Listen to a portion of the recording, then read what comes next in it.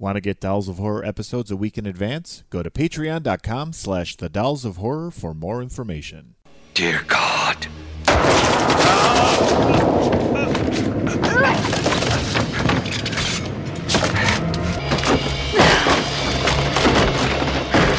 Depart this mortal coil. Demon, be gone. Be gone? Come on. There's no God, buddy. And there's no heaven. Heaven, you must stay hard, dearly pray. And do you know what pissed me off the most? No fucking wings! Watch a few movies, take a few notes. It was fun. We all remember what prom was like when we were in high school, getting all dressed up, ordering special flowers, reserving a limo, seeing all of your friends, giving your ring to your date, then going off to get punched for you and your date, only to find your date making out with someone else, throwing you into a rage, which causes you to steal a smoke bomb in order to exact revenge on your date, who so happens to be prom queen, so you sneak onto a catwalk to drop it on her, but instead of making her stinky, you accidentally set her on fire and kill her, turning her into a murderous ghost 30 years later.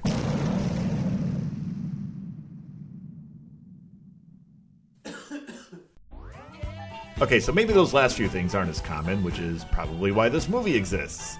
So put on some formal wear and some really uncomfortable shoes, as tonight the dolls talk about 1987's Prom Night 2. And now, the Dolls of Horror. It's showtime.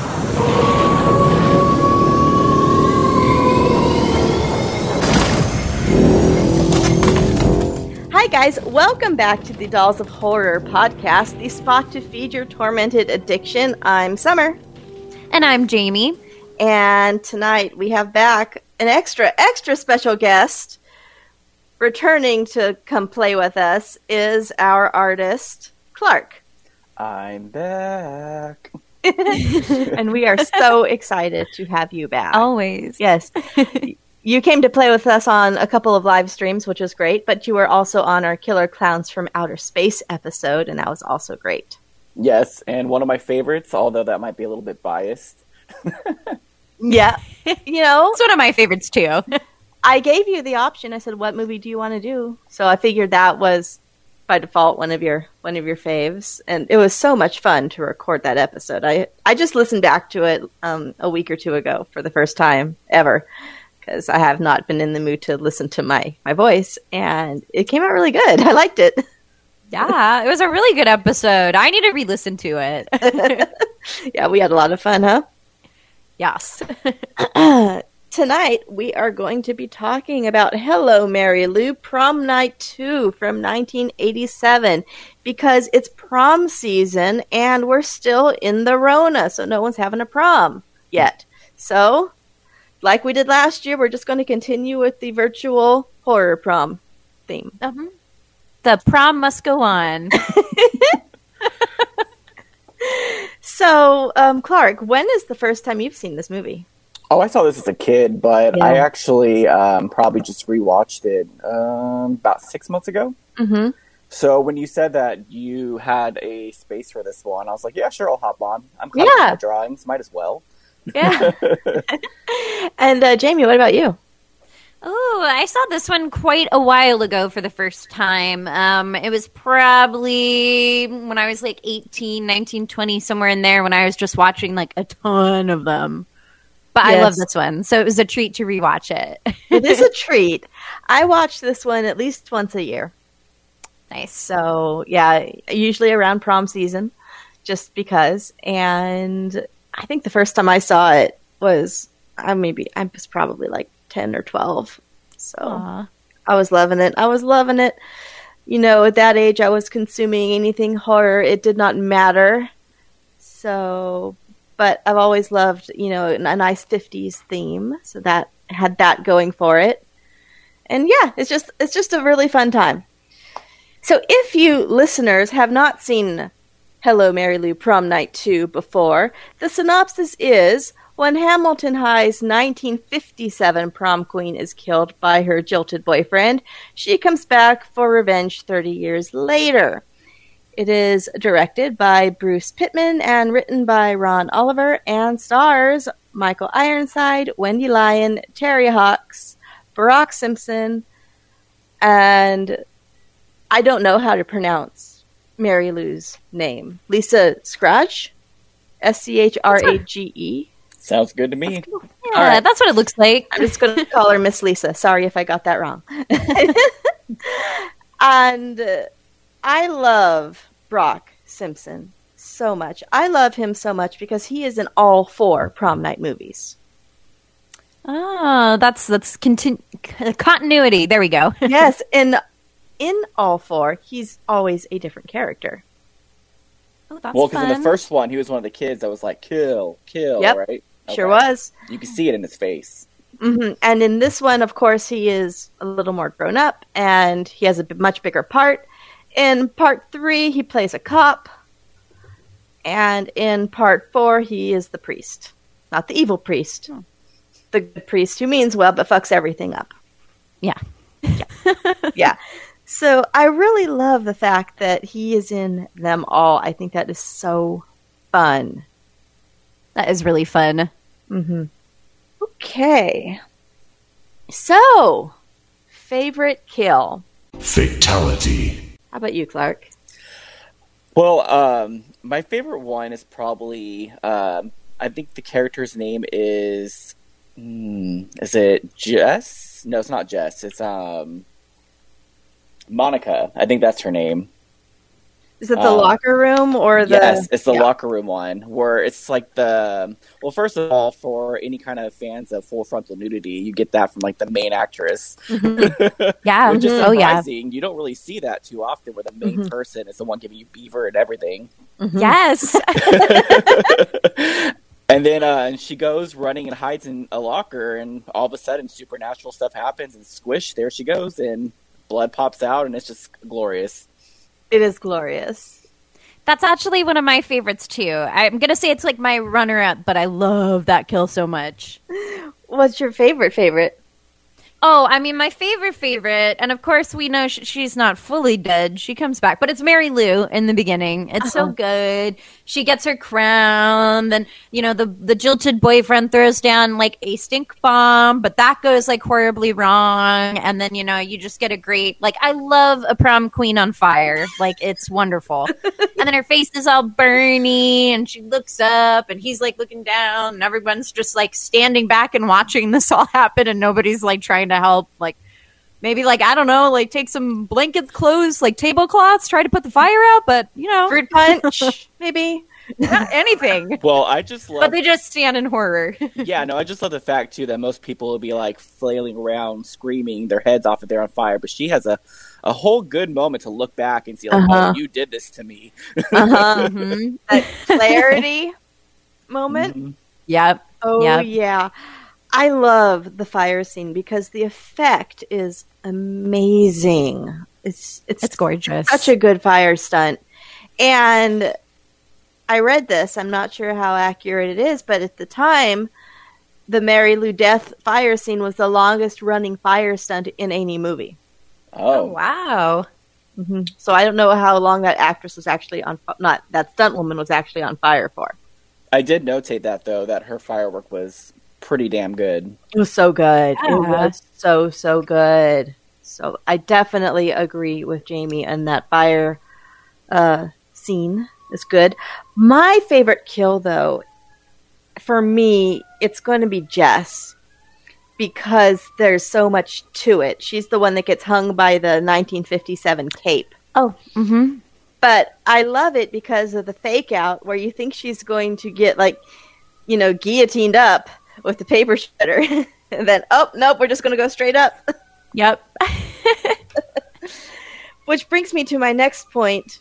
Can someone please tell me why, in my elementary school, we had to use those horrible safety scissors that wouldn't cut a thing, but we were allowed to have full access to the paper cutter?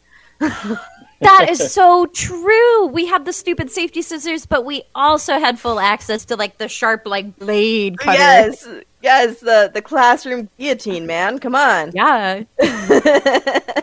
Maybe it's so you couldn't just run around stabbing people. That's true.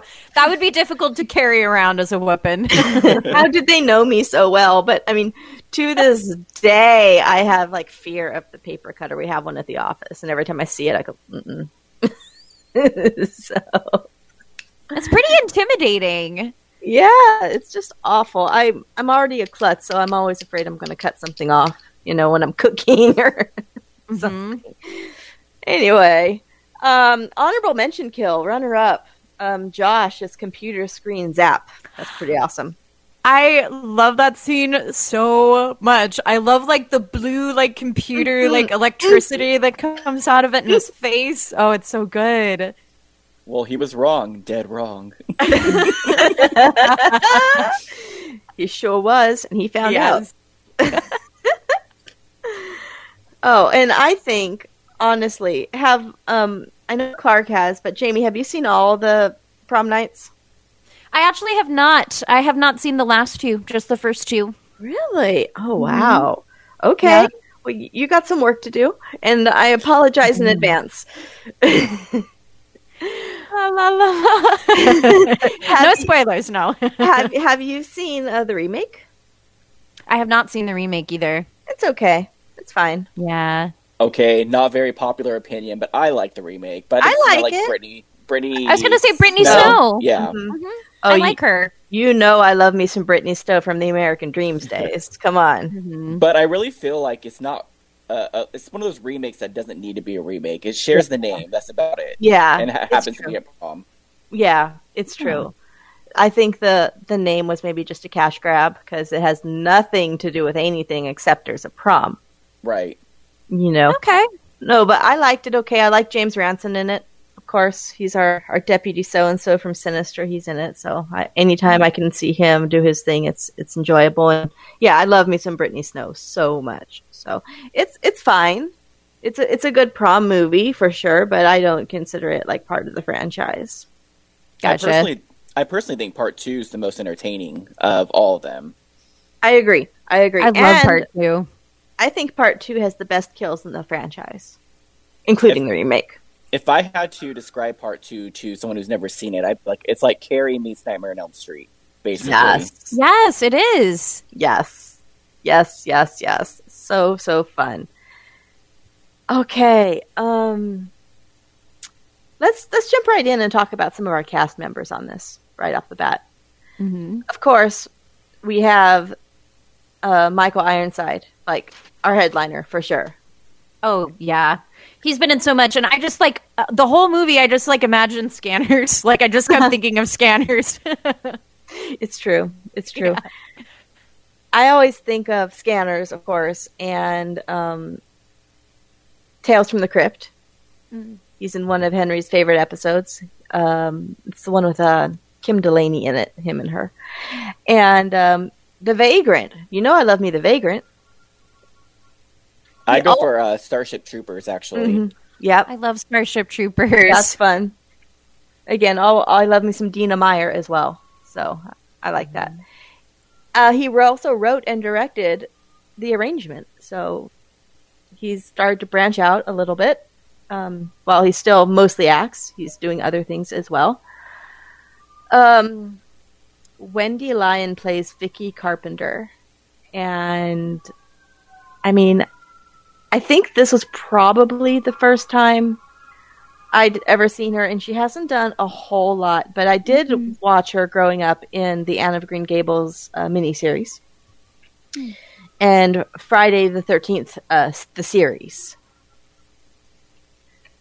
And let's see, she recently did. She was apparently in Shape of Water. Yeah, she recently did. But that. I'm having trouble remembering who she was. I've seen that, but I'm like, I'm trying to remember. I think her, she was credited as a receptionist or something. Mm-hmm.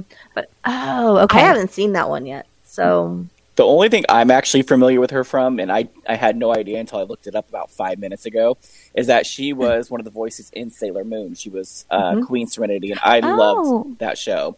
But the funny thing is, the other girl, who was like her arch nemesis in it, I think was Kelly, right? Mm-hmm. Mm-hmm. She actually played Serena, which was Sailor Moon. And you could hear it definitely in her voice. You're like, oh, okay, yeah, you have a voice for animation.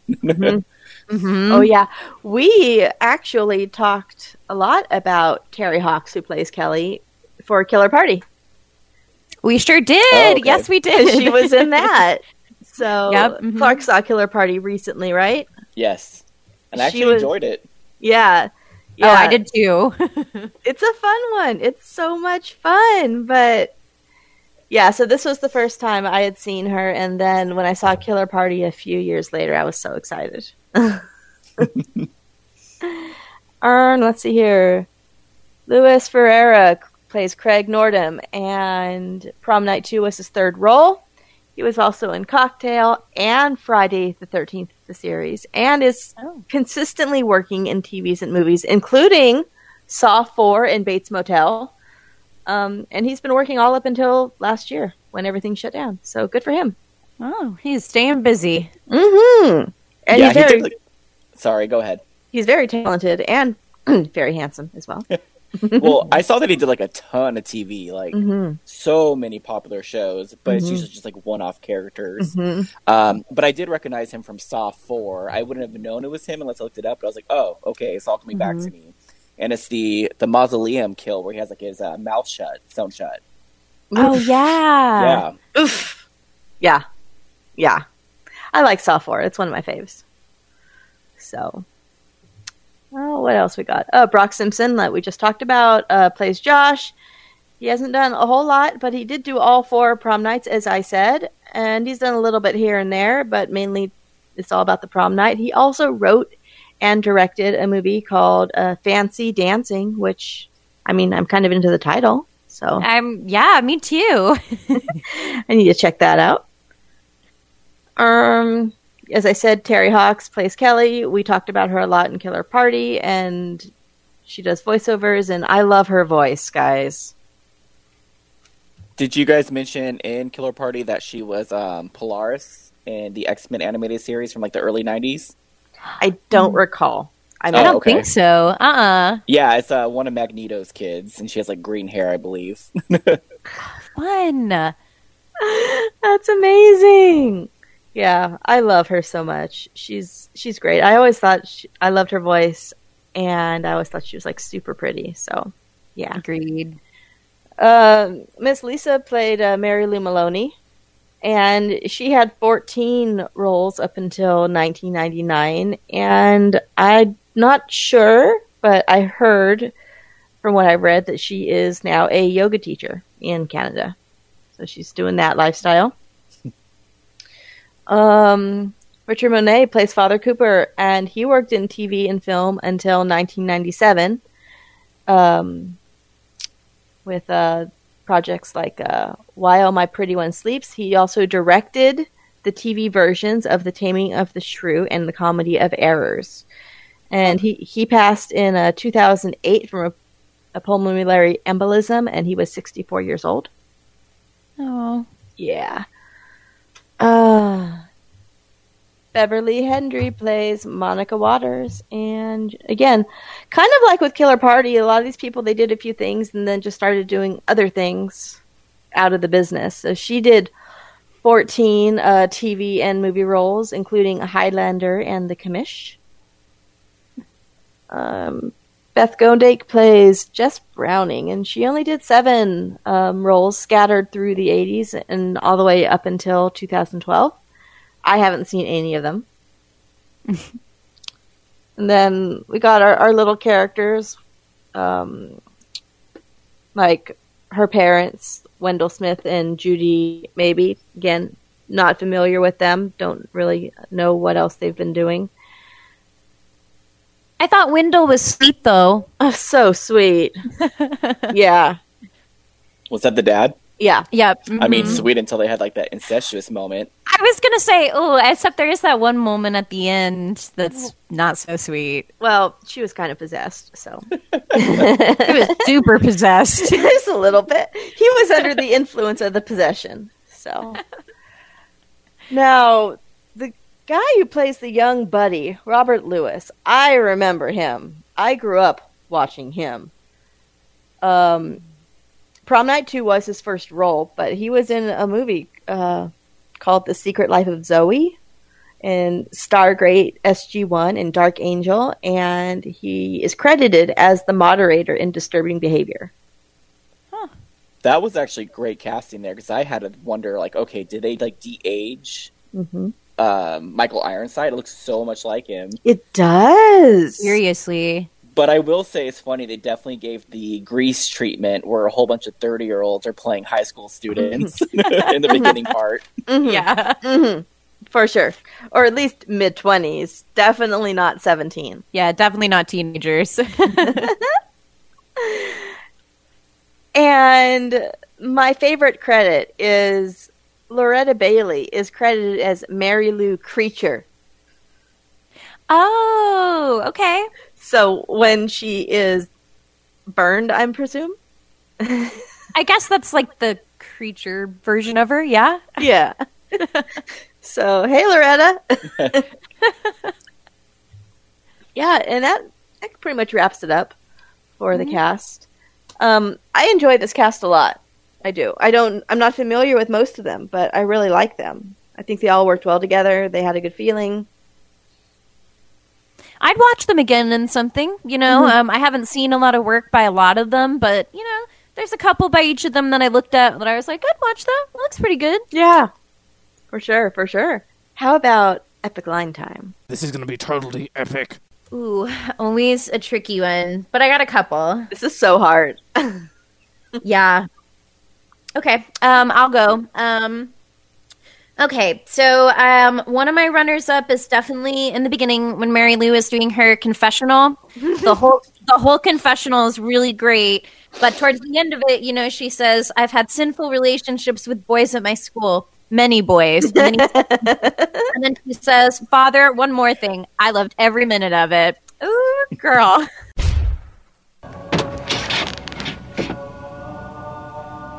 Forgive me, Father, for I have sinned. It has been 3 months since my last confession. I have disobeyed my parents many times. I've taken the Lord's name in vain many times. I've had sinful relations with boys at my school. Many boys. Many times. My child, these are great sins. You must prepare yourself for the consequences. Father, there is one more thing. What is it, my poor child? I loved every minute of it. Mary Lou is that bitch. Yes, 100%. Oh, so I she love is that. that bitch. Yes. I love in that scene where the father's like, she goes, "Oh, there's one more thing." He's like, "What is it, my poor child? Like, how can there be any more after everything you just said?" So good. And then I really like, I just called him Potato Boy. I don't remember what the character's name was. But he gives his whole presentation. He's like really into his like potato radio. And so he's like, "Is it a fruit? No. Is it a vegetable? No. It's a radio. When I began this experiment, they laughed, you know." And he's like going into this whole thing, and he's like, "A potato. It'll never work." Is it a fruit? No. Is it a vegetable? No. It's a radio. Yes. When I began this experiment, they laughed. Just as you're laughing now. They said, Josh, potato? It'll never work. He likes you. It is so You obvious. something conventional, something proven. He's a jerk. Akimi, He dresses like mango. a wino. I wanted something radical. So I developed the guacamole radio. But that was no good. All I could pick up was stations in Mexico. So I love that moment. That whole scene is really good. But I think my favorite of all is the fun Exorcist reference where he says, "Your mother sews socks in hell." You know, there could be a lot of advantages when a girl's head spins around. She's stuck in detention until 5. She said you should just go. What were they fighting about? I don't know. I think he's been acting strange all day. Is she sick or something? Maybe she's possessed. Your mother sews socks in hell, Father Karras. You know, there could be a lot of advantages in a girl whose head spins around. I also notated that one, but I do like how they brought it back at the end when he's in the sarcophagus. His head is actually turned all the way around. Yes. A good callback. So that's my favorite one, but there was definitely some good ones in there. So good. But you, Mr. Clark? I had a few that you said. I love the little cheesy ones that I would never say is like the most epic, but like the "see you later" alligator that she mentions 100 times. Mm-hmm. And then I know Summer will probably mention this at one point. The "it's not who you come with, it's who takes you home," because it's mentioned in every single movie. Sure is. You came with me. It's not who you come with, it's who takes you home. Scram! I love that. But two of my favorites are probably whenever, well, it's Mary Lou technically, but she's like describing that there's no heaven, no hell, and she goes, "But you know what pissed me off the most? No fucking wings." That was so good. And then I would say my most epic line, just because of like how, I don't know, I just love the expression afterwards, is whenever there's like some random prom student, he's just like, "Hey Kelly, how'd you blow it?" Hey, Kelly, how'd you blow it? Yep. Yep, and if you've seen the movie, like you that know what I'm too. talking about. You know exactly what you're talking about. Funny. Okay, I have a fun fact on that line. Okay. Again, internet, so don't know how true it is, but apparently who says, "Hey Kelly, how'd you blow it?" is the screenwriter Ron Oliver. Nice. Right. Fun. Right. So I love it. I'm getting rid of my fun facts as we go.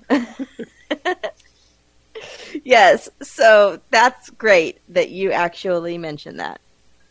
If I wrote a movie, I'd Awesome. want to be in it. Oh, yeah. Same. Okay. I have so many more lines, but you guys knocked out several of them, so this makes it easier. You're welcome. This, I think, is going to be my most epic, and it is when Josh, our computer zap kill guy, is expressing his plans for going to the prom, and he says, "I'm planning to go alone. I'm going to drink too much beer and throw up in the can. It's my duty. I'm a teenager." No, I'm not that desperate. Still no date. What else do you line up for your company? Well, I'm planning to go alone. I'm gonna drink too much beer and throw up in the can. It's my duty. I'm a teenager. Yes. Yes. Henry actually walked in on me when I was watching that scene, and he's like, "What's his duty?" Like, he missed the first part. He just heard, "It's my duty. I'm a teenager." He's like, so he started making guesses about what being a teenager duty was. Oh my God. What were his guesses? You don't want to know. I think we've all had those moments, though, where we pretty much had to say, like, "Oh, okay, like, this is my age. I get to do this. I get to look stupid." Mm-hmm. If not now, when? Exactly. Exactly, yeah. Right. So, okay. My runner-ups. Also, Josh. Life's a joke, and then you croak. You bastard. Life's a joke. Then you croak. Okay. And then, last but not least, is the outgoing message on the voicemail when Mary Lou is in full control of Vicky. And she says, "Hi, Mary Lou speaking. Sorry, I can't come to the phone right now, but I'm busy at the prom. Places to go, people to kill." Hi, Mary Lou speaking. Sorry I can't come to the phone right now, but I'm busy at the prom. Places to go, people to kill. Don't bother leaving a message. Vicky doesn't live here anymore. I had that one notated, too. It's pretty good. Yeah. It's good. I've always remembered it, too. That one's always stuck with me. It's like that Taylor Swift song. "Oh, she's dead now," or something. Oh, because she's dead. That's what she says. I mean, I really, really enjoyed when, what's the guy's name again? Craig is talking to his dad, the principal. Also, remember this kind of mirrors the relationship between Jamie Lee Curtis and Leslie Nielsen in part 1, because her dad was the principal, right? Yeah. So that was fun. But he's like, shit, Dad, I've been going to school for 100 years. And he's like, you're going to throw your future away. And he's like, I'm not going to throw it away. I'm just going to juggle it for a while. Hey, Dad, about college. I got a copy of your paperwork. I'm not going to college. I want to take a year, get a job, live my life. You serious? Yeah, I am, Dad. All of a sudden, you think you're mature enough to make decisions that are going to affect the rest of your life. Well, shit, Dad, I've been going to school for 100 years. This frightens me, Greg. What are you afraid of? I'm afraid you're going to throw away your whole future. I'm not going to throw it away, huh? I just want to juggle it for a while. Yeah, I kind of love that. And then we also got a, comment on the callback of the line, because it's a big free country. How do you grow up square floor anyway? Because it treats me right. His daddy's rich. Rich enough to make Billy cool. So why do you grow up with me? Because it's a big, free country. Oh, God bless America. That they brought back later. Yeah, that's true. Kind of like earmark of, oh, this is Mary Lou now. Mm-hmm. Mm-hmm. Yep. All right. So many good epic lines. I literally had 2 pages written down of amazing lines. So I had a lot of notes for this one. My brain overloaded at certain points. You'll when we get to fashion, you'll understand. But my brain overloaded at certain points, and then I looked down and I just had so many pages of notes. Well, let's do some fashion, huh? Young, hot, and an attitude that says, who cares? It's only fashion. That Hansel's so hot right now. All right. My brain is going to explode right now. I love the fashion in this movie, and it was hard to pick one thing. It was really hard to pick, but I narrowed it down to 2. I am going to right now narrow it down to 2. From what, 50? It's 10, but no. I'll just do 2. I seriously had 50 for Witchboard and Witchboard part 2. I had 15. There's so many good. Yes, there's so many good fits. Okay. I'm trying to remember the name of the character. I think it might be the girl who gets smushed in the lockers. But there's one point where she's wearing this really cute, pink knitted kind of blouse, and it's got these big pastel color spots on it, and it's belted, and she's wearing it with a turquoise blue skirt and a white belt buckle, and it's super cute. And I love it. I love the colors. And then I think my runner, that's probably my favorite one. And then my runner-up has to be Mary Lou's prom dress because it's just so gorgeous. Which one? The pinkish kind of one in the beginning, in the first, in the original prom. Yeah, the I love it. 1957 dress. Oh, yeah. Yes, it's got layers and a bow around the bottom, and it's really cute. And then I have to mention it. It was not a pink robe, but at the end of it, she's in a pink blanket that's being used as a robe. So I'm going to say that counts. I'm adding it to my list of pink robes of horror. So I just actually started following you on Instagram because I just got back into it. And I noticed one of your photos of you in your pink robe and some references. So I just think that's great. I love them. I have a list on my phone of certain things. And when I watch movies and I notice it, I add it to my list. So I have a pink robes of horror. I have a dances of horror. I have a dogs of horror. Toilets of horror. So every time I see hula hoops of horror, that one's really small. That's a small list, but every time I see it, I add it to my list. And the pink robes one is my most epic of lists. It's the longest. Well, I need to buy a pink robe now because mine is lavender, and we need to do a live streaming in our pink robes. Yes, we do.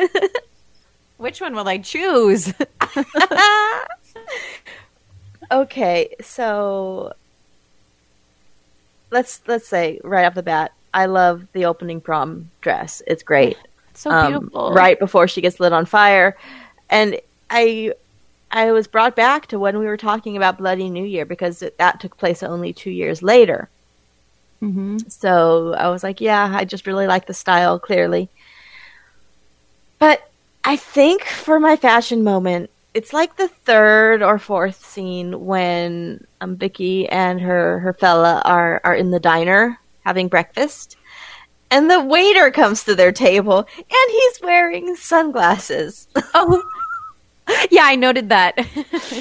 That's my fashion moment. Waiter in the sunglasses while he's pouring the water. Love it. I could never get away with that at my waiter job, for sure. They'd be like, take those off. Yeah, I know. I was into it. I was so into it. So, yeah, that's my fashion moment. I actually didn't have anything.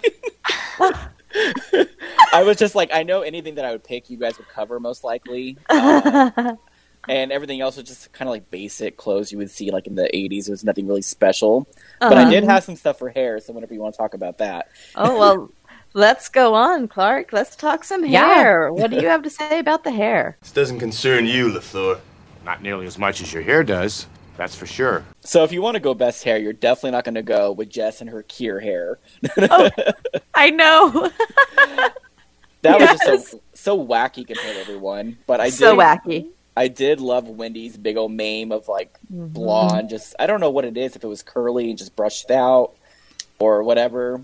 But I would say my favorite is Kelly's glitter fiesta hair. Yes. Oh my God. A perfect description of it. I love it. I wrote, Kelly's prom hair is so sparkly. I mentioned the sparkles as well. So much sparkle. It almost put Soul Glow to like shame. Oh gosh. I also notated Jess's like wild, tall, like insane hair. And then I also wrote, because I was thinking about it, that scene where she's like sitting on the bathroom floor. It's very like Heather's, isn't it? Oh yeah. Oh yeah, totally. I don't know what came first. Was this maybe even the same year? I don't even know. But there's an almost identical shot in Heather's, which I love. So yeah. Anyway, moving on. So I loved Vicky's hair, both pre and post possession.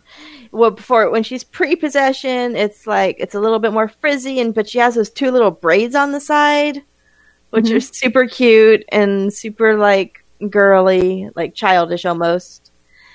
But then after she's Mary Lou, it's like even bigger, but it's more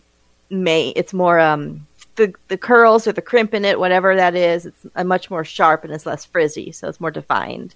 So I think I'm going to have to go with a post Mary Lou's big, beautiful hair. You guys touched on hair fashion, hair moments that I wrote down for sure because they're pretty unmissable. But I will say I do just really adore Mary Lou's hair from the beginning. Mm-hmm. It's like the brown little curls, and I wish I could do that with my hair, and it's really cute. Mm-hmm. But I did note all of the hairstyles that you guys mentioned, and also Potato Boy's hair was pretty wild. Okay, is Potato Boy Josh? Just making sure. Okay. I think so, yeah. He's always going to be known as Potato Boy because of that radio scene. I literally wrote that down the whole movie. I literally like listed anything I had about him as PB, like Potato Boy. I'm so bad with names. I'm so bad with names sometimes. This one was hard for me to keep the names straight. That's why I wanted to do the cast first to sort of like... It helps. Talk them out, at least on this one. Sometimes we're fine, but sometimes, like with Bloody New Year, I'm like, I don't know who's who. Still. Oh my God. Yeah. Same.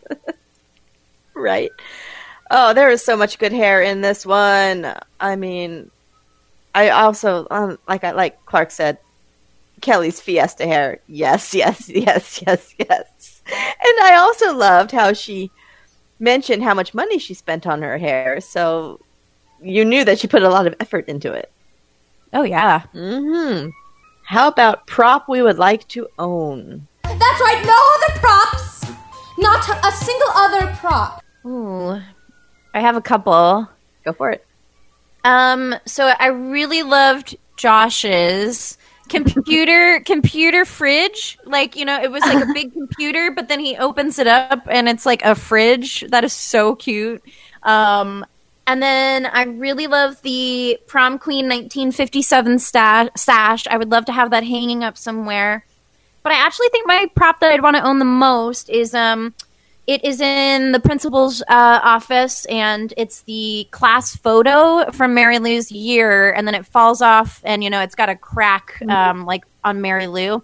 I'd love to have that photo. That's such and a hang good that moment. Up. Such a good yes, one. Yes, it is. It's so good. Agreed. What about you, Clark? Well, first I want to say when Jamie said Josh, I'm surprised she didn't pick his potato. Everything was leading up to the potato, and I did not choose it. In my Marge Simpson voice, I just think they're neat. Yes. But I think she did not choose potato because I gave her a hard time when she wanted to choose a dog once because it's alive, and a potato is food, and it's going to be spoiled. So now every time I'm thinking of a prop, I'm like, okay, is it alive or not alive? Can I consider it alive or not alive? Can you have it now, or will it have expired by then? Yes. Right. It's going to be a chip. Yes.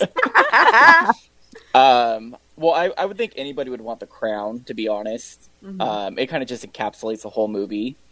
But I could write it down. If I had to pick anything, I mentioned it earlier, that sarcophagus in the prop room was so badass. And I think for like any Halloween kind of themed room, that'd be amazing to have. Oh, yes. Awesome.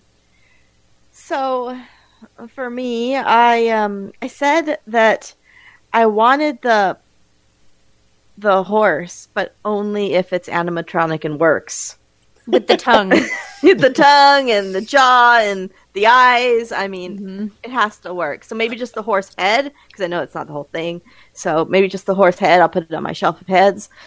But realistically, I know that it probably does not work. So if I cannot have the animatronic horse head, I would love, even though 1957 is not a good year for capes, I want the cape. Oh, yeah. Mm-hmm. I'd love to display it in like a shadow box on the wall. Yep. Have my own little museum. In my special effects notes, I actually notated the ugly rocking horse equipped with tongue action. Yeah, I think the rocking horse is like kind of like so iconic for this movie. Like when I think of this movie, the rocking horse definitely like pops up in my head at some point. Yeah. Yep. I have a few things that automatically come to mind whenever I think of this movie. It is the rocking horse, and it is the opening dance scene with all the fantastic music and swing dance. Yep. And, okay, we'll just go right into cinematography, because this is part of cinematography, I think. There is one specific shot that is always stuck with me. And it is so bizarre for just because it's nothing. It literally is nothing. But when Vicky Mary Lou is walking through the lockers to go, kill her friend, and there's the shot of her foot just walking across the locker. It sounds so dumb, but the dancer in me loved it because how the ball of her foot hit and then slowly, gracefully came down. I was into it. I was like, ooh, I wish my feet looked like that. And now when I do the ballet, I think of that roll from the ball of the foot to the heel. And I know that's so dumb, but I've always thought that shot. I actually have that shot written down for my cinematography notes. Now, I didn't know as much about the foot. My notes on it are not as graceful or in depth, but I did write like, hey, I like when you see the foot underneath the lockers in that scene. So I did write that scene down.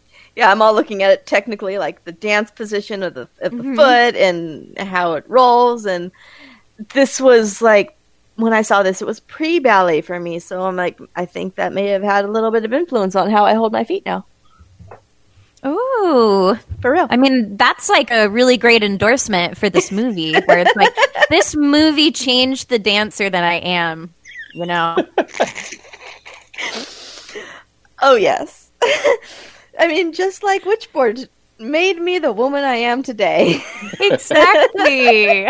Prom Night 2 made you the dancer you are. A little bit, yeah. Especially since, they were doing the 50s thing, and this was, before the swing craze came back 10 years later. So, but I was into it then. I was into it when I saw it in 1992, so I was so excited. One part about the dancing, though, that confused me was whenever Vicky was possessed by Mary Lou at the prom at the end. She's doing like a kind of like a shimmy, like, ooh, yeah, you like that? And I'm just like, was that around in the 50s? Would Mary Lou know to do that? I know she was a little bit of a hussy, but come on. She was ahead of her time. Bless her. You know what? There is a 50s dance that kind of does that. I can't remember which one it is, but I'm seeing it. But it's a couples dance. So, yeah. I got to figure it out. Because all those dances back then, they had a very specific name and a very specific foot pattern. Mm-hmm. So, but yeah, it wasn't the mashed potato, but I don't remember which one it was. But I definitely remember seeing something like that either in the 50s or the 60s. The only one I know how to do is the Freddy because of Troop Beverly Hills.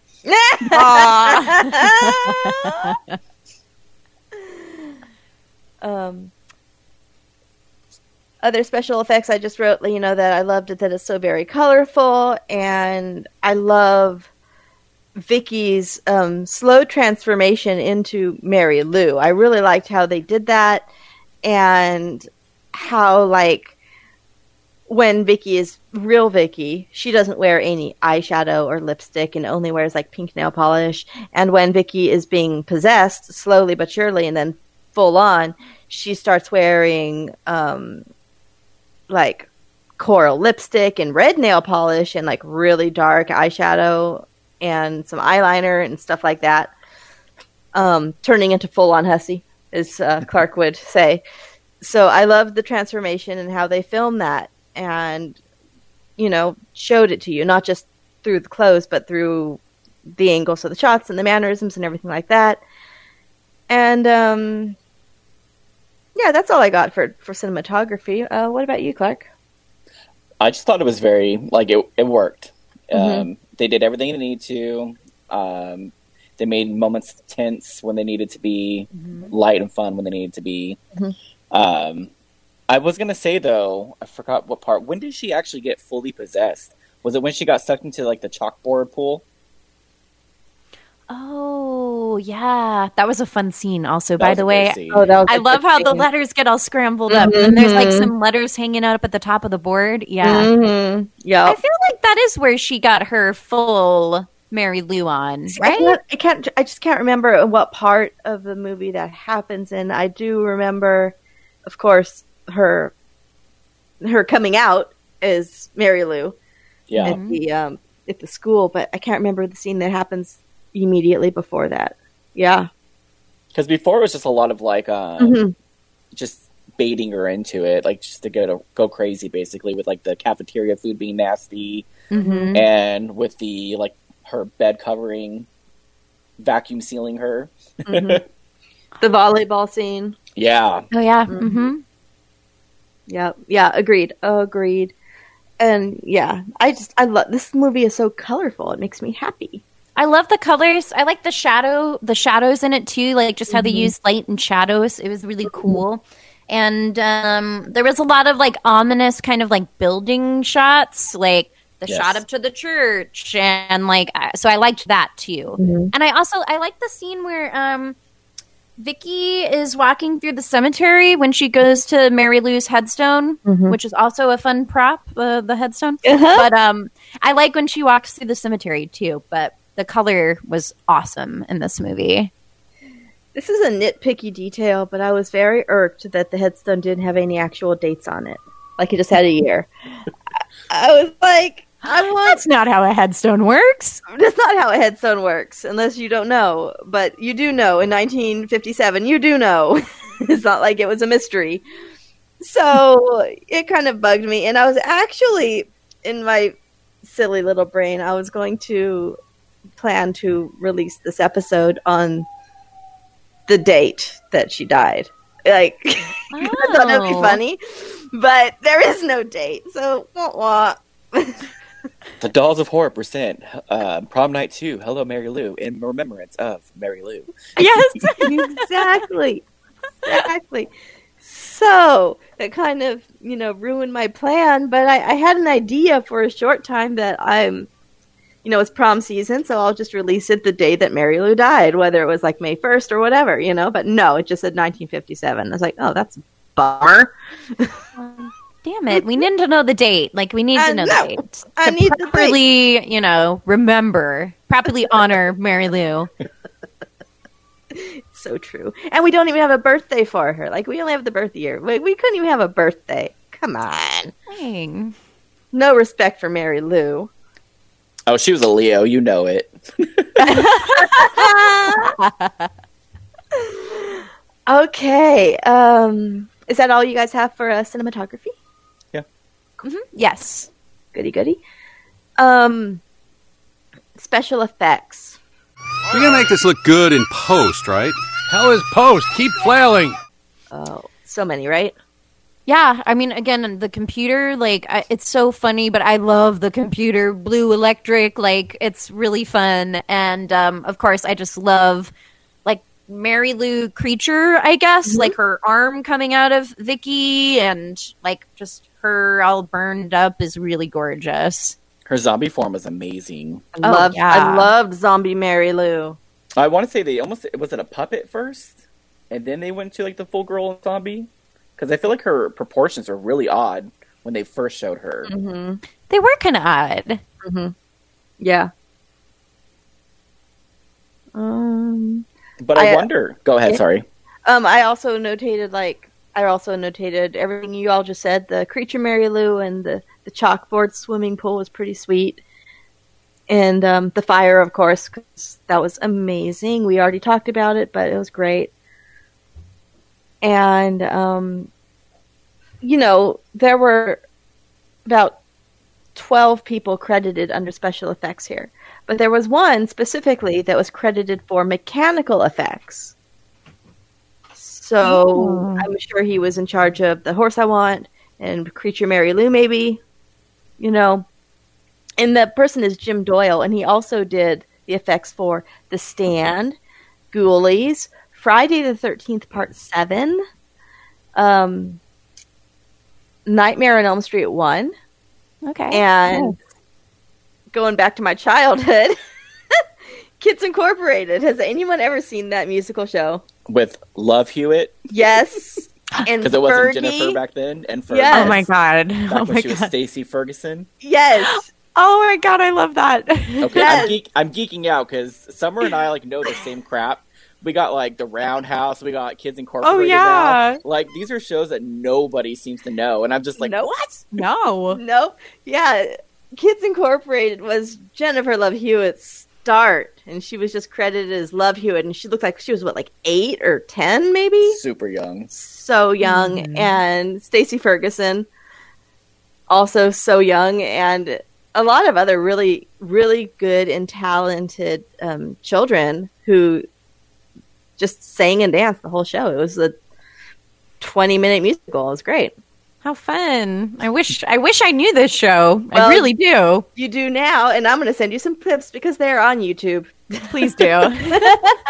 No, but Clark will message me after he hears an episode, and he'll like all the things I talk about that nobody has a clue on. So Clark and I, we're special. We know. Yes. Kindred spirits. Kindred spirits, especially with the Roundhouse. Like, seriously. I still love that show. It's so good. I'm not surprised, though, that you said that Nightmare on Elm Street, because I was going to say there's so many parallels to it. That's why I said Carrie meets Nightmare on Elm Street earlier. Because, like, Totally. you think about the rocking horse and the tongue, it's totally like the Freddy tongue and the phone. That's exactly what I thought. And then the bed fondling part reminded me a lot of, like, the stretchy fabric they use behind Nancy whenever he comes out of the wall. 100%, yeah. And even, like, the zombie arm breaking out of Vicky almost reminds me of, like, coming out of Jesse in part 2. I thought that, too. Exactly. And when you'd mentioned the, the Carrie meets Nightmare, I said, I think I wrote something about Nightmare, but I couldn't remember where, and I just hit it. So, yes, agreed, especially with the tongue and the phone and the horse. Yeah, I totally saw that, too. Mm-hmm. So phallic, so gross. I know. So iconic. I'm just surprised people don't do like those silly little dubs over it. Like all of a sudden it shows the horse. It's like, I'm gonna lick you like a yes!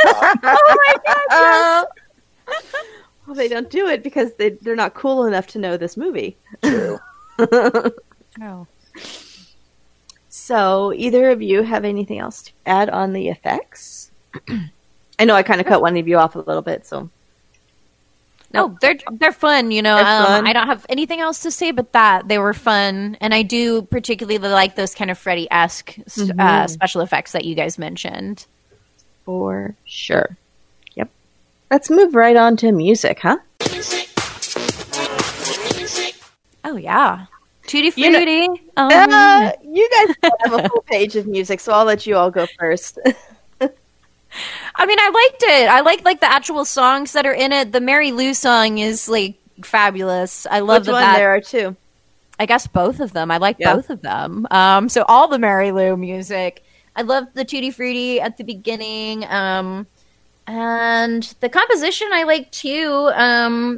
There was some really like dark and spooky vibes with like the composition. Mm-hmm. Yeah. You know, this was composed by the same person who composed all the other Prom Nights, Paul Zaza, but he also did Popcorn, Curtains, My Bloody Valentine. Nice. And A Christmas Story.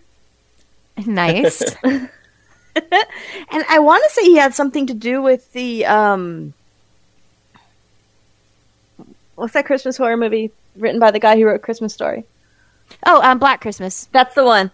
Mm-hmm. Because of the Christmas Story theme. I want to say he has something to do with that, but I can't remember exactly. So I might be wrong.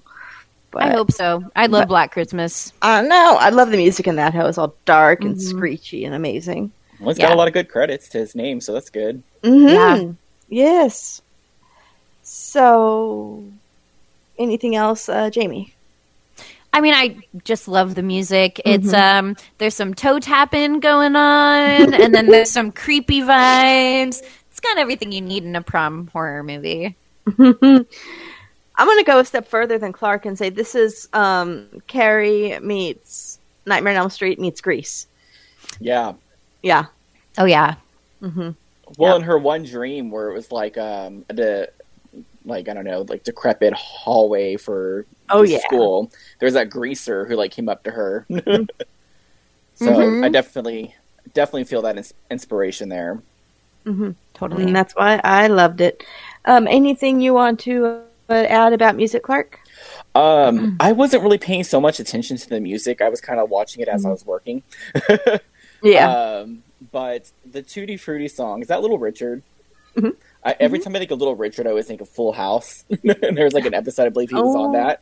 Yes, I remember that. Yeah. So that's the only like Little Richard that I know is him being crazy and like, woo. Mm-hmm. Yeah. So of course, Tutti Frutti by Little Richard. You know, he also sang that on Baywatch. Did he? Oh, really? Early, like maybe season 1 or 2 or possibly 3, but it was early. I remember that. Little Richard on the beach with a British girl. Like there was this British chick who was trying to like make it into the music industry or something, and it's been a very long time since I've seen that episode. But yeah, he was totally in that too. Wow. Like back whenever it was the was it Dick Warlock's son and the girl from Charles in Charge, back when they were in it? I want to say her name was like Summer, maybe? I don't know. Yes, it was. But also, she came in a little later. Nicole Eggert came in a little later, but Dick Warlock's son and Erica Laniak. I was going to say Erica Laniak. Okay. They all look alike, you know? So, they all, and her and Nicole had the same, like, cut. the same short bob, curl or blonde cut. So I can totally see how that would be confused. But I think it was maybe right after Billy Warlock left. I think it was maybe the season after that. Okay. So, but yeah, it was most definitely after season, I like to call it season 0, before they got the reboot and fixed everything. So this is probably back when like Pamela Anderson came in then. Mm-hmm, about that time. Yep. Okay. Yep. Yeah, so yeah, it was early. Anyway, yeah, Tutti Frutti by Little Richard, followed by Little Darlin' by the Diamonds. Okay. And we had 2 Mary Lou songs. Everyone remembers, even if they don't know it, Hello, Mary Lou by Ricky Nelson. But I'm particularly partial to the song that's just titled Mary Lou, and it's by Ronnie and the Hawks. And that's the song you hear, 1, when she's walking through the hallway after her transformation. Mm-hmm. And then 2, when they get into the car at the end and the radio comes on. Okay. Right. Yeah, so they're 2 different songs, but they're both about some broad named Mary Lou. Mm-hmm. So there's that. We have other songs, Queen of the Senior Prom by the Mills Brothers, and then Outside the City and Soul City by the Partland Brothers. And you guys know me. Anytime there's a swing or jive break, I am a happy camper. So that whole opening scene made me happy. And as with the first Prom Night, if you like your slasher films with like a 5-minute dance break, then by all means, the series is for you. Because the first one was all about the disco. I'm not particularly a big disco fan, but I enjoyed it, and I enjoyed all the dancing. And this one was the 50s, so I was right at home. And as we talked about, Jamie, that's why I really loved Bloody New Year, because it had the same kind of feel. Yeah, it's really fun. Musically. Really fun musically and dancing, yeah. As far as the compositions go, I love how it's really like dramatic and almost like a heartbeat rhythm at times, like we might hear in those other movies that we've talked about, like Halloween, where the compositions are driving your action. Mm-hmm. Mm-hmm. Anything else, guys, on the music? So you would say as a whole you enjoyed this soundtrack better than the first one? Yes. Okay. Mm-hmm.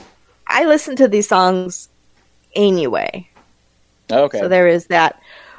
So it's kind of actually hard to judge because I do listen to these songs anyway. I love these songs anyway already. Whereas the first one, those songs were written specifically for the movie, so they weren't mainstream songs. Oh, but you could tell they were mainstream songs. Yep, as we talked about. I don't know if you listened to that episode or if you remember it, but, you know, they told Paul to write some songs that sound like this, but it won't get him sued. And he still got sued. So, yeah. So, it's hard to say because I already knew and loved these songs, whereas those songs were kind of new lyrically. Sure. Okay. How about aging on this one? How well is this one aged over the last 30 plus years? I mean, it definitely does not look like a movie that was made yesterday. No. But it works, you know, and you got like elements of different eras in there because you got like the kind of 50s theme going as well as like the modern theme at the time. But definitely doesn't look like it was made yesterday. No. It's a time capsule, as you like to say, Jamie. Yes, it is a time capsule. I just love the 50s retrospective. And like I said, that's why I love Bloody New Year so much, and I figured that out while we were recording it. I would even put this one actually a few years behind just because it was made in 1987, which is the year I was born. And how I usually judge my things are by Elm Street. So, before and after Elm Street? Yeah, no, this is very in line with Elm Street 2, but not Elm Street 3, which was made the same year. I think the effects in Elm Street 3 were far more ahead of this one. Oh, yeah. But if you go to like Elm Street 2, they're pretty on par. Yeah, I can see that. Yeah. I love it that you count your years in Elm Street years. Me too. That's amazing. Yes. Okay. The twist. I mean, there's one of the biggest ones to me is that Mary Lou won prom queen. I mean, like, when does the town hussy ever win prom queen? They're usually on the outskirts, you know? But good for her. She went up there confidently. She's like, yes, it's me. I won this. Well, you know she had to do something special to win that. Didn't work out for Kelly. No, it did not. That's because Mary Lou is that bitch. There you go. Oh, yeah. It's a hierarchy, okay? Totally. And I mean, it's kind of like a little bit of a twist. I mean, although we saw it coming when we realized, that the principal is the person who killed Mary Lou. Mm-hmm. Yeah. And I wrote for like our final twist is Mary Lou possesses Bill, the principal. Yeah, that's a good one. Yeah, yeah, because you're like, oh, everything is safe, everything's going to be okay. Nope, actually, not at all. You're all fucked. Oh yeah. That ending kind of. Go ahead. Sorry. I was just going to say I love an unhappy ending.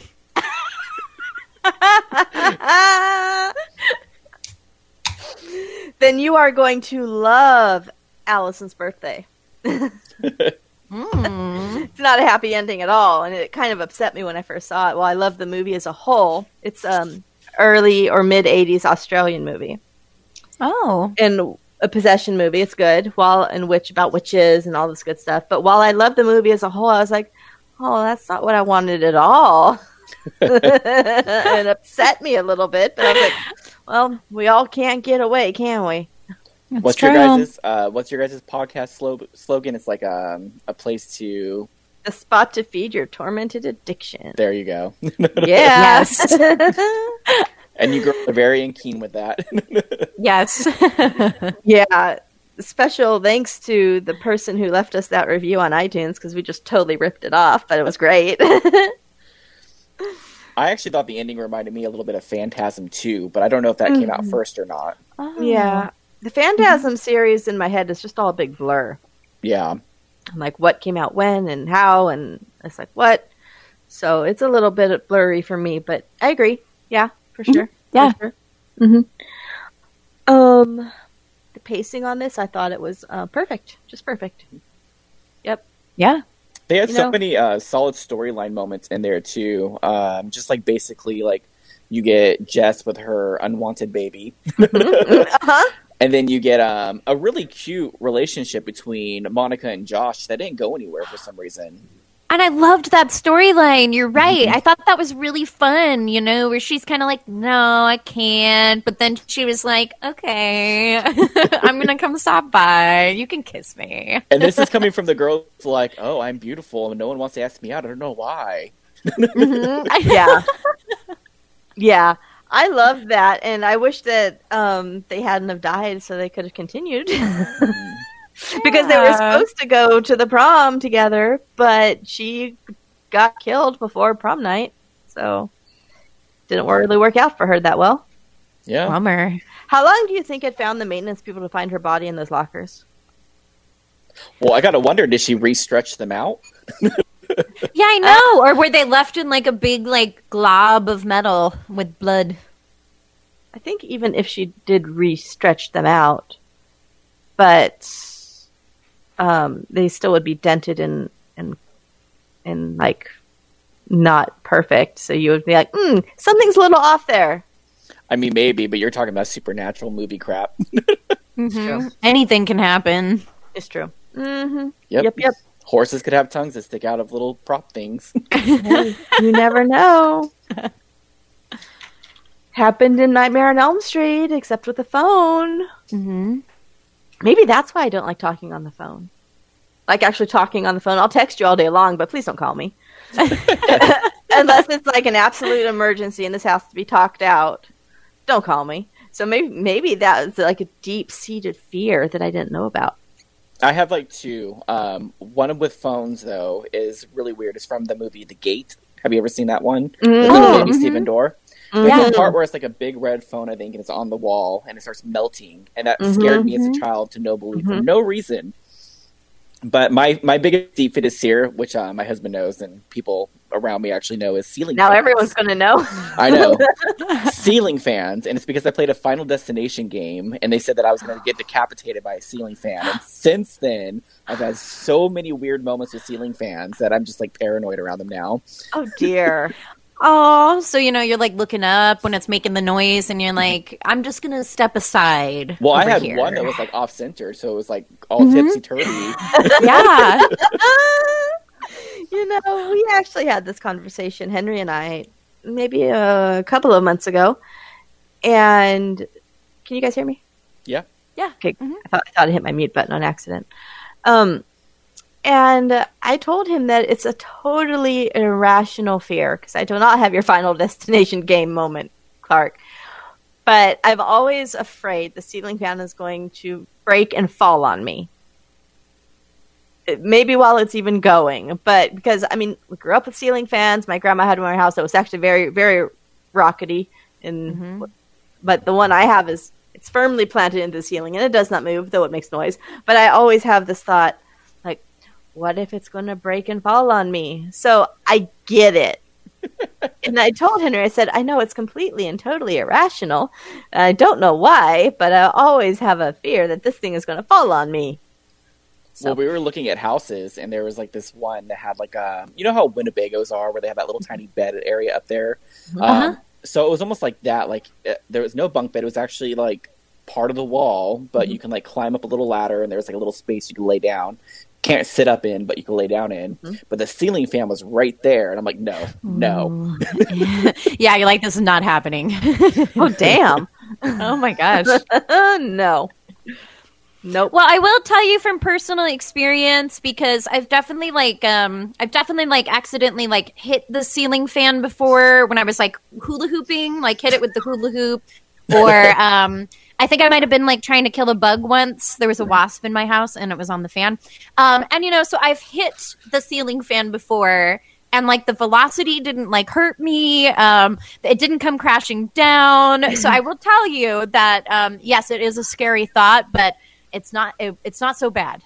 You didn't get a card saying it was going to kill you, though. Yes. That's true. That's very true. Yeah, Clark, I don't want to play that game. It might just get to me. That's fun, though, but terrifying. But fun, but terrifying. I think I want to say it was on the Final Destination 2. At the end, there's like a game you can play in the menu. Oh, fun. Okay. Yeah. I love Final Destination. I love that whole franchise. It's really fun. Have either of you ever had like a Final Destination moment where like you had this premonition to do something, so you done did it, and then if you didn't do it, you would have gotten like hit or something? Because I have. No. Not off the top of my head. So I'm going to share this, and I'll probably share it again when we do Final Destination. But one time, Clark, you will know this area more than Jamie will, of course, but I was riding my bicycle home from Vaughn's, where I worked, right down, wasn't Stockton, California? Okay, it's the one that ran north-south from that corner. So I lived off of Bell Terrace at the time, so I was riding my bike down in the bike lane, and I had this thought to myself. I said, I should probably just get on this ledge, because, there's that embankment on the west side of the street. So I was like, okay, I'll just get on this ledge and ride on this ledge for a while. No rhyme or reason to it. I just did it. And about 10 seconds later, a car comes barreling down the bike lane. Wow. Yeah. Whoa. Yeah. So that's when I realized you should really trust your intuition. like a lot. So. Oh, yeah. Because I immediately, I'd already seen Final Destination at the time. I think part 1 and part 2. So I stopped and I was like, oh. You were like, I just had a Final Destination moment. I did. That's what I said to myself in my head. And I was like, oh, this isn't good at all. At least it didn't come back for you. Exactly. I know, right? I was on high alert for a few weeks. In my head, just looking for things to go wrong. Oh, yeah. So, anyway, yeah, I had my own Final Destination moment. Okay. Back to Prom Night 2. We had our little rant. It's good. Our scary rating? Well, I want to do something a little different just because you guys always have the same scary rating, and so I'm not scared. And I mean, after a certain age, when you've been around horror movies for so long, you're so desensitized, there's no way you're gonna be scared. So I just want to put like the one moment I thought was actually kind of creepy in this movie. And there was one scene, and it was I don't know if it was Vicky or Mary Lou herself, but she was at the very top of the staircase almost, and then all of a sudden they close the door, and it's like a gated door, I want to say, and then pops up right there in front and covers obviously the person in the back. Do you know what I'm talking about? I do. That was a good moment. I was like, okay, that's creepy. Yeah, that's a good jump scare. That too. is a good creepy moment. Yeah, I like that I think what my one. creepiest moment is. I think a creepy moment for me is okay, maybe the horse, because I've always had a thing about inanimate objects coming to life, and I think they did it really well there. Yeah, you have how many inanimate objects? Exactly. And now I have I did have, when I was a child, one of those types of rocking horses. So it wasn't nearly as beautiful as that one. It was kind of, ugly, but it's plastic carousel horses. Yeah. Okay. Yep. We had two. We had one that was on springs that you could bounce on, but then there was one that was actually on a rocker. So kind of like a rocking chair horse. But yeah, so I did have that thing with the horse, but then I also always was creeped out by the chalkboard pool. That was such a good effect. It's a really good effect. And I love that.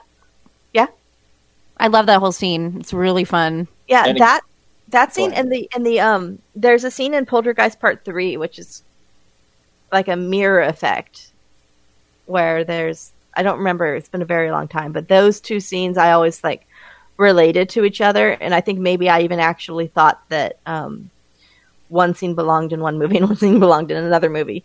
But yeah, so the chalkboard pool scene kind of always creeped me out too, which is great. Well, I think there's some real tension and creepy factor too when Mary Lou is stalking her friend in the locker room, and she's in the locker room and she's hiding and she's looking around the lockers. I always kind of like that effect when you're in a locker room and you're looking around and the person's somewhere over there. So I did like the tension there. That part cracks me up though, because she's all mad at her, and then she goes to take a shower and they're making up, and she's like, I don't know if I want to make up and be that friendly with my friend butt naked, oh, it's okay. Yeah, I know. Agreed. It was kind of okay, I've never had a fight with a friend and then have them approach me in the shower. I know. I'd be like, hold on, give me just a second. We can make up and talk, but just give me a second to get the shampoo out of my hair. She was trying to show how vulnerable she is. She's like, I'm completely vulnerable. I'm naked. Yeah. But the best friend seemed kind of into it. She's like, at first. At first, yeah. It's like, oh, you. Oh, I'm sorry. Yeah. Maybe it was more common in the 80s. We're all such prudes now. I know. Yeah. So, anyways, I have no problem with being naked around my friends, my female friends, but I'm from the theater, so that's kind of what you do. You don't really care who's around you. You're just changing your costume, and you have 30 seconds to do it, so you got to do it right now. Yep. So, but yeah, so it's whatever. I also loved in this movie how it definitely plays on the campy side of horror, but then it also tried to be serious sometimes too. So I like that nice little mix you had. You had some comedy, you had some laugh, but you had some real tension, in the locker room. In that whole scene, it was funny, and then I was like, oh no. So yeah, those are the best ones. It's a little bit of everything. Yes, agreed. I like movies what was that one that came out with? I can't even think. Before Midsommar, it was the one with the family with Tony Collette.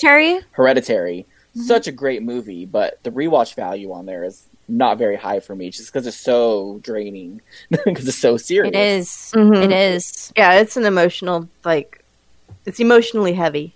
So give me some fun. Yeah, that one doesn't have any fun. No fun at all. I gave that one a rewatch. I saw it in the theater, and I had not seen it since. I rewatched it maybe a month ago because Taylor told me to. And I was just like, okay, I like it a little bit better now. Because I saw some things I missed, of course. But Yeah. I'm still a little bored and a little drained. Like, oh, yeah, no fun. I need some fun in my movies, for sure. What do y'all think of the story? Super. I mean, I love like prom, high school kind of horror movies. So I'm pretty much like already there. You know, I'm like, cool. It's a prom movie. I like prom movies. But you know, I like the idea of like Mary Lou coming back for revenge after all these years, and I like Vicky's kind of like story being a part of that. So yeah, I thought the story was fun. Yeah, agreed. Clark? I almost wonder if it's supposed to be a prom night movie or if it was just a story that was written and they're like, oh, let's make it into prom night because it takes place at prom. It's just so different from the first one. First one's slasher, this one's supernatural possession almost. It is. Mm-hmm. Exactly. It is a possession movie for sure.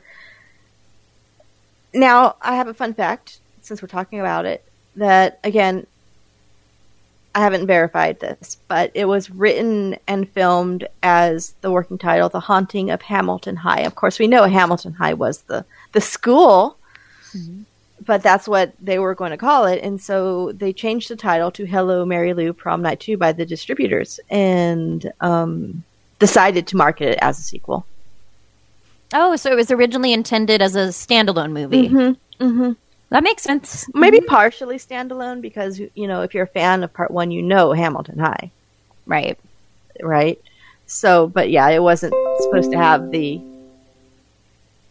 name Prom Night 2 on it. Okay.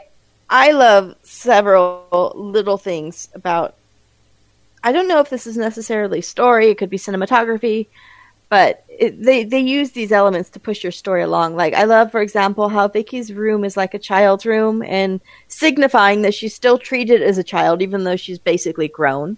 Mm-hmm. Oh, yeah. That's her mom's fault. Mm-hmm. Oh, yeah. Again, Carrie. Right? Yeah, yep. Definitely. Totally. Right?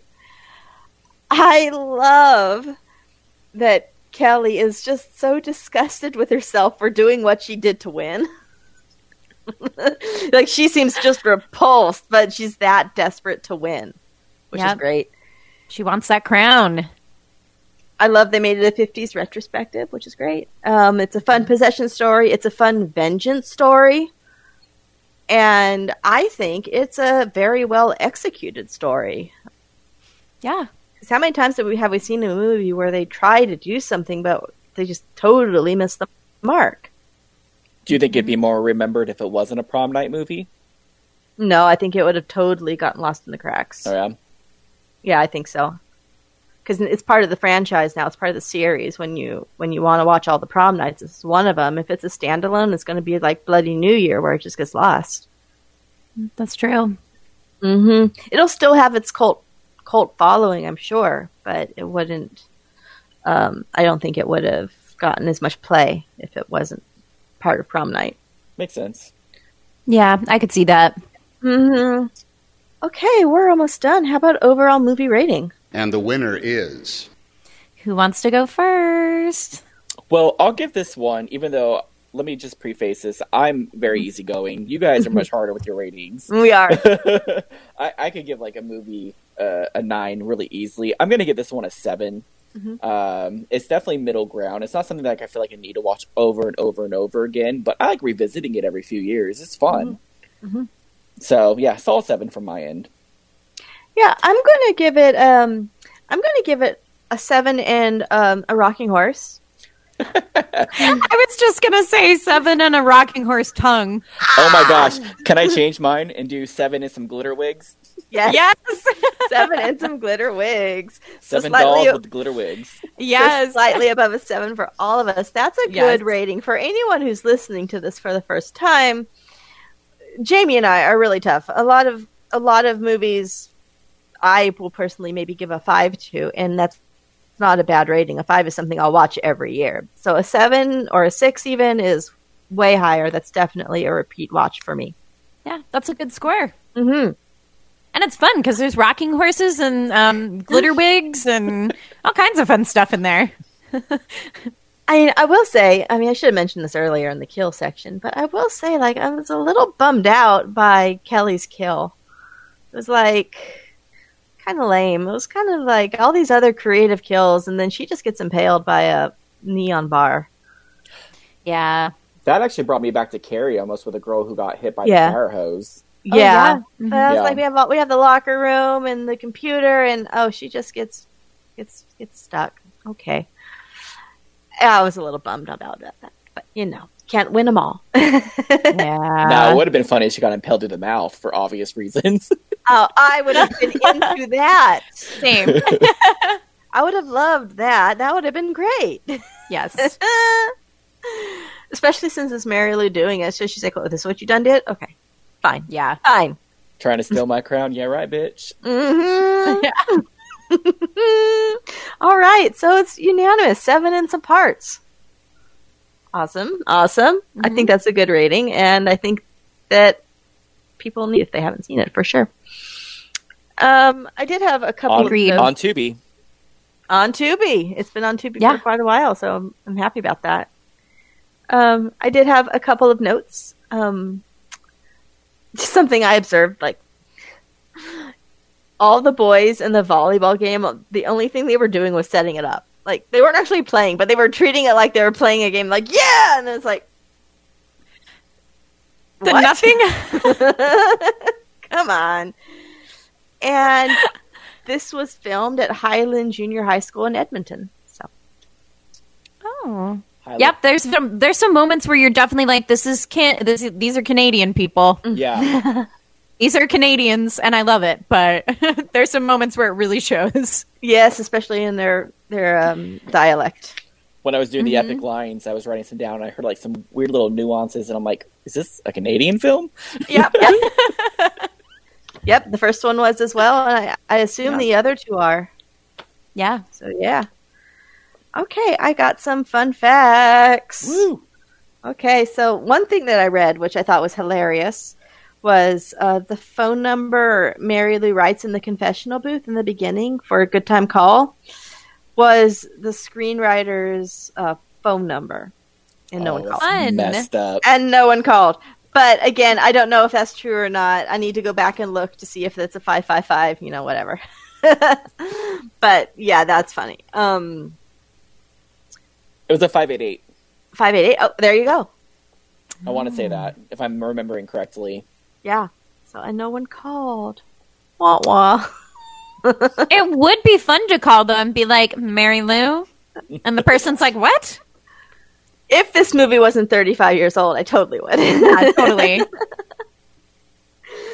Okay. It's like, no, I want to go kill some folks with you. Can we just have a good time that way? Yeah. Good for her for broadcasting herself, though. Usually it's people being dicks and oh, do this first. She's like, oh, no, I want the attention. Yeah. Yep. It's a big free country, right? Okay, did y'all, I'm sure y'all picked up on the fact that every character, well, not a lot of the characters in the film shared last names with famous horror folks. I think I heard Carpenter, right?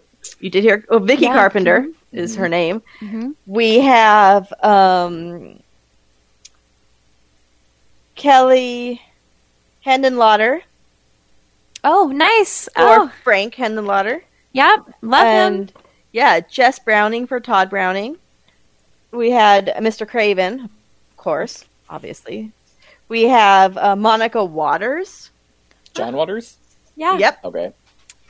We have Mr. King, of course. We have Mr. Romero, and we have Matthew Dante. Nice. Wow, I did not pick up on that, but yeah, that's definitely that was definitely on purpose for sure because there's so many of them. I did not pick up on that. Yeah, the only one that I really picked up on was Craven, Mr. Craven. Right. Because, we love us some Craven. Oh, yeah. Though the movie was filmed in 1987, relics of this movie could still be found at the junior high school it was filmed at, including the black paint that covered the windows. And it was there up until 2001 when they replaced the windows. Well, that's fun. It is fun. Maybe this is why I like Terry Hawk so much, because her character Kelly was always drinking a Diet Pepsi through every scene. Mm-hmm. That's my girl. Product placement. Yeah, she is my spirit animal. And yeah, that's all I got. There's not a whole lot written on this one. So, in some of the stuff I read, I was like, I don't believe that. I'm not even going to say that. So yeah. I won't even dignify that with, giving it any time. No, hopefully we will be able to get to talk to the director of this in the near future, and we can ask him some things. Yeah. And hopefully he can share some fun stories with us about it. So we're working on getting Bruce Pittman on the show, and I'm so excited. Do. Mm-hmm. Fingers crossed. Fingers crossed. I mean, it's going to be such an honor. So yeah, I'm very excited. Okay, it is shout out time. First and foremost, we got Clark. Howdy. Our artist who came back to play with us, and I'm so excited. I can't wait for you to come back again and again and again. So, yes. Thank you for it's everything. Always a good time. Come on. I'll jump on here whenever I can. Yeah, thank you for everything, the art and the fun and jumping onto our live streams with us and playing trivia and all of it. You're a valued member of the Dolls of Horror team, and we love you. We love our Clark doll. We love our Clark doll. Well, I'm caught up completely to this episode, so maybe I'll give a little hair change for Jamie since she's styling a new look. It's a little shorter now. It is. I mentioned that to her last week, or last week or the week before when she popped on, and it looked, I think she was maybe leaning forward. I'm like, girl, your hair has gotten so long. It was the first time I've been able to wear my hair in like a ponytail in a very long time. Like, so much hair hit the floor of that salon the other day, and it felt great. I was like, yes, get rid of it. And I looked down and I'm like, wow. Yeah, and this is about the length you had when you started the show. Mm-hmm. Yeah. So yeah, I just looked at you and said, damn, your hair's gotten long. And then so we're back to the beginning. Yes. We've come full circle. Full bob. Full bob. Okay, next we have producer Jesse. Hello. Hello, Jesse. How's it going? Good. How you doing? I'm good, as always. Yeah, so Jesse is our wonderful, wonderful producer who works very hard on the show and putting it all together and making us sound great. So thank you so much for all of it, because we love you. Absolutely. I love you too, and I'm happy to do it. And just a reminder to all you listeners that we can be found wherever you can listen to podcasts. You can also find us on the social medias on Facebook and Instagram at The Dolls of Horror and Twitter at just Dolls of Horror. And if you prefer email and want to reach out to say hi, give us some feedback, or even some movie suggestions, you can do so at thedollsofhorror@yahoo.com. And if you're both willing and able to help support the show so that it can keep growing, please feel free to check out our Patreon page at patreon.com/thedollsofhorror. For as little as $5 a month, you can access our episodes a week in advance. Plus, your name will be permanently entered into a regular drawing for a free Dolls of Horror t-shirt that we will announce every month during our monthly live stream. Every calendar month, we'll be drawing a name from our list of supporters where you can win a t-shirt or even be part of the live stream Killer Trivia Duel, where you can win even more Dolls of Horror merchandise. And if you want to check out any of our other merchandise on your own, just follow the link in the description. Absolutely. Thank you, Jesse. All right. Absolutely. Thanks, Jesse. So good at speaking, Jesse. Like, you could be a professional disc jockey. Well, I appreciate that. I mean, to listen to you all the time. Let's put it this way: it's much easier when it's written down right in front of you, as opposed to just going off the top of your head. But I appreciate it. I'll still take the compliments. Amazing. Okay, podcast shout-outs. Our boys, Wes and Kevin, over at It's a Horror Podcast, doing their thing. So check them out for sure. They did a prom night episode, I think it was during their slasher series. So where they ranked all 4 Prom Nights and the remake, I believe, their favorite from, 5 through 1. So it's a lot of fun. Then we also have Taylor's podcast, That's Heavy. So check out our friend Taylor Ball's Heavy Metal podcast. He's doing some really fun interviews right now and totally rocking it. And also his band, Tragic Forms. They're doing their thing, working hard to create some more music for us. Hopefully they have some new singles out in the next couple of months. Very excited for that. And then we have the Saturday Night at the Movies podcast. I mean, we love those boys and that gal. They're awesome. Brian and Daryl and Kate. They're just a lot of fun to listen to. And they're really nice people, so check them out. I have a new shout out. A new Instagram friend, if you will. Her screen name I loved, so I had to go like her page instantly, just based on the name. It is Horror and Hallmark. Oh, girl, that is right up your alley. Right? And I sent a message saying how fantastic her screen name is. And then we started talking about the podcast, and she's contemplating doing a podcast, has been for a while, so that's fun. So hopefully we can get Miss Horror and Hallmark on here, because that name kicks so much ass. For real. I just followed her too because of your endorsement, so I'm looking forward to seeing what you're all about, Horror and Hallmark. I love it. Oh, yeah. She got some really, really good, entertaining posts out there as well. It's not just a name. So, yeah, please definitely go check out Horror and Hallmark. Mm-hmm. It's all one word. So, there you go. And, gosh, I think that's about all I have for shout-outs. Do you guys have anyone? Just shout out to everybody here on this podcast with me. It's been a fun dance through Prom Night too. And also, just shout out to all of you listeners. I hope you enjoyed doing a little prom dance with us as well. Doing a little jive. And then I'll shout out the gentleman and anyone who actually watched and listened to the trivia night from Nightmare on Elm Street. It was such a good time. I'm super bummed you couldn't make it, Jamie, but I'm glad to be your alternate. Yes. But for anyone listening to this now, they do it again. Jump on. It was a blast. Yeah, it was so much fun. I mean, and we were so grateful to have 2 willing participants to be our guinea pigs for our first ever trivia night. And not a lot went wrong, so that was really exciting because I was expecting a shit show, really. So it was great. It was so great. So yeah, we definitely look forward to doing more trivia. And for anybody interested, previous guest and my co-star, Elena Tully, and I are going to hopefully be together again in July. And we hope to do a live stream trivia night, her and I, in the same room, where we're going to battle out some Freddy trivia. And she's going to kick my ass. I know it, but it's going to be a good time because she's my girl. And, she's all the way in Ireland, so she couldn't participate in our trivia night. But I thought it would be so much fun when we do get to see each other in the flesh again. We'll just battle it out side by side. Ooh, and you better plug your movie you're going to be in, because I watched the trailer and I was cackling at your part. It made me laugh so much. Yes, me too.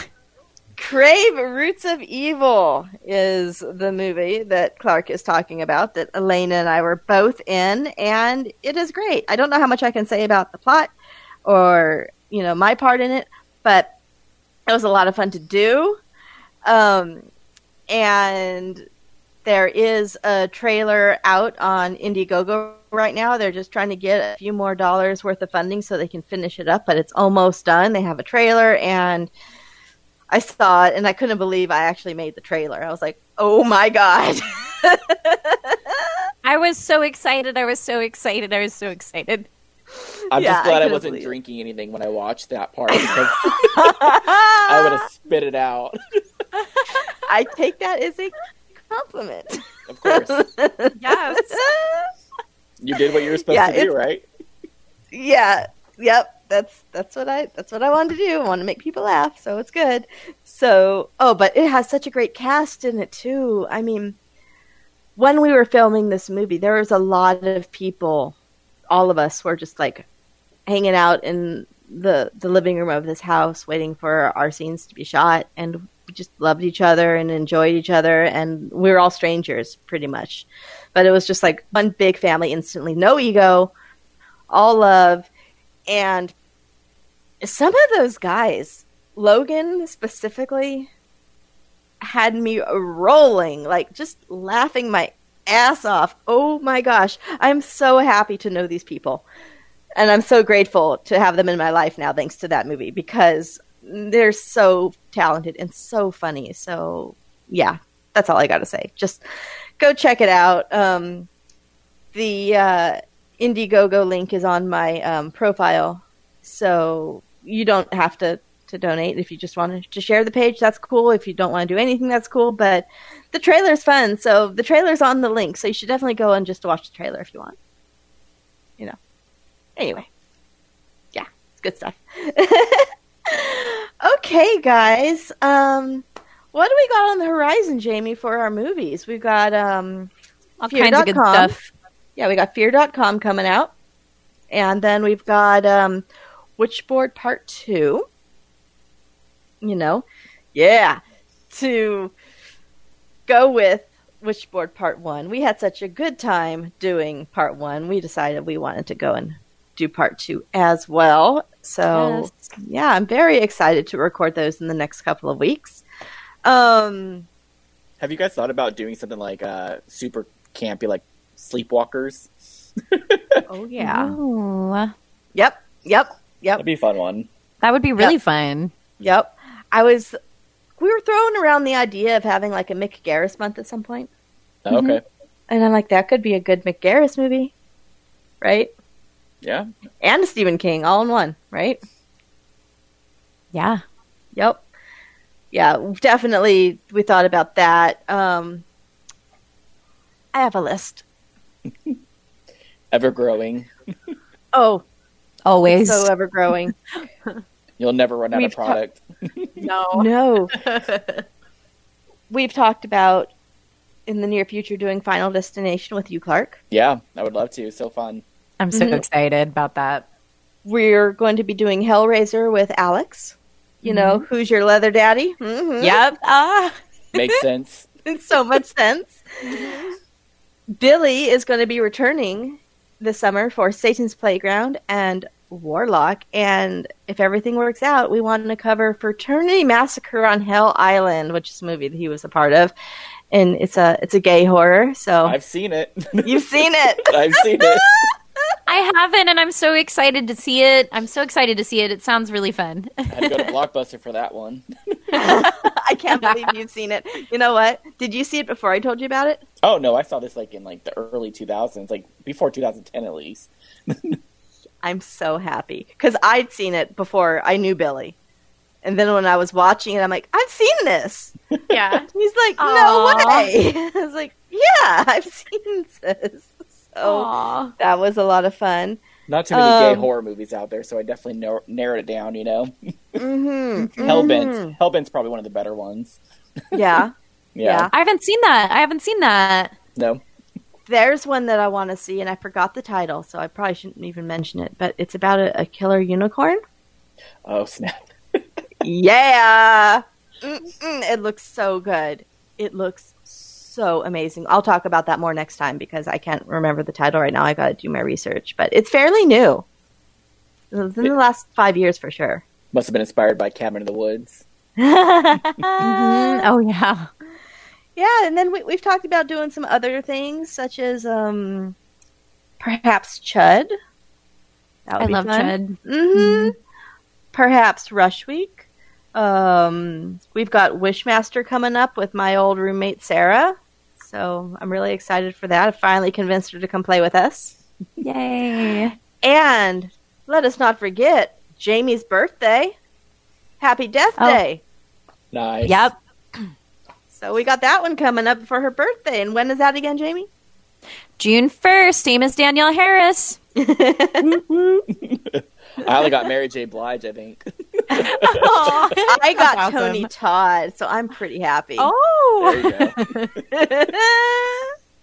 So that's what we got coming up on the horizons. Of course, we got live streams and all these other things too that details have not been worked out yet, but we're all very excited.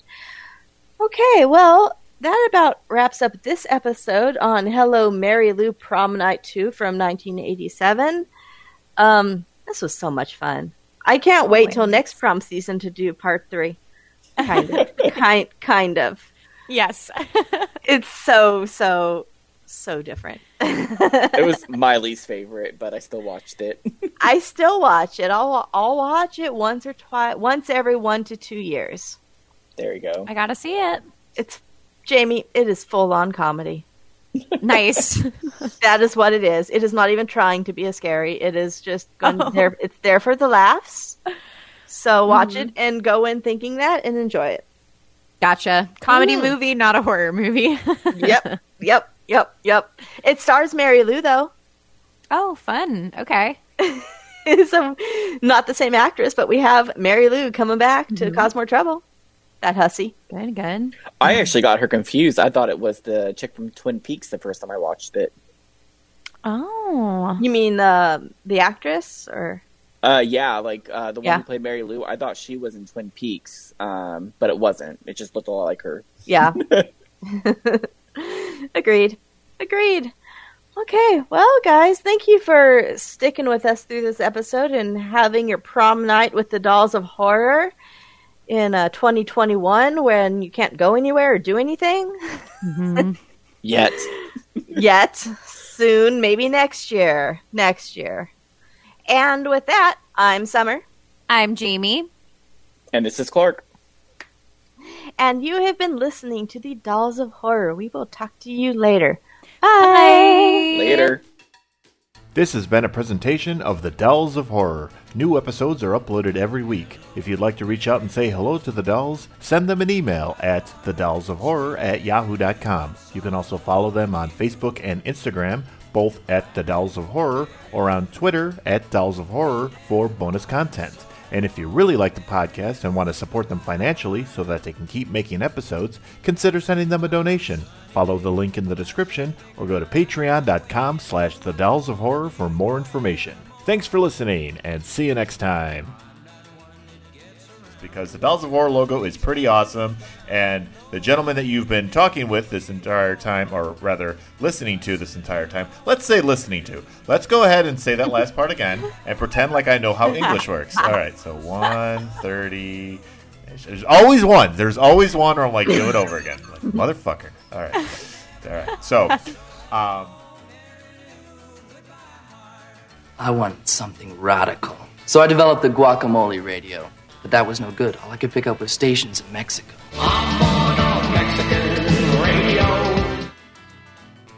So if the gentleman you've been listening to this whole time, if you like our logos, the gentleman you've been listening to this whole shut up.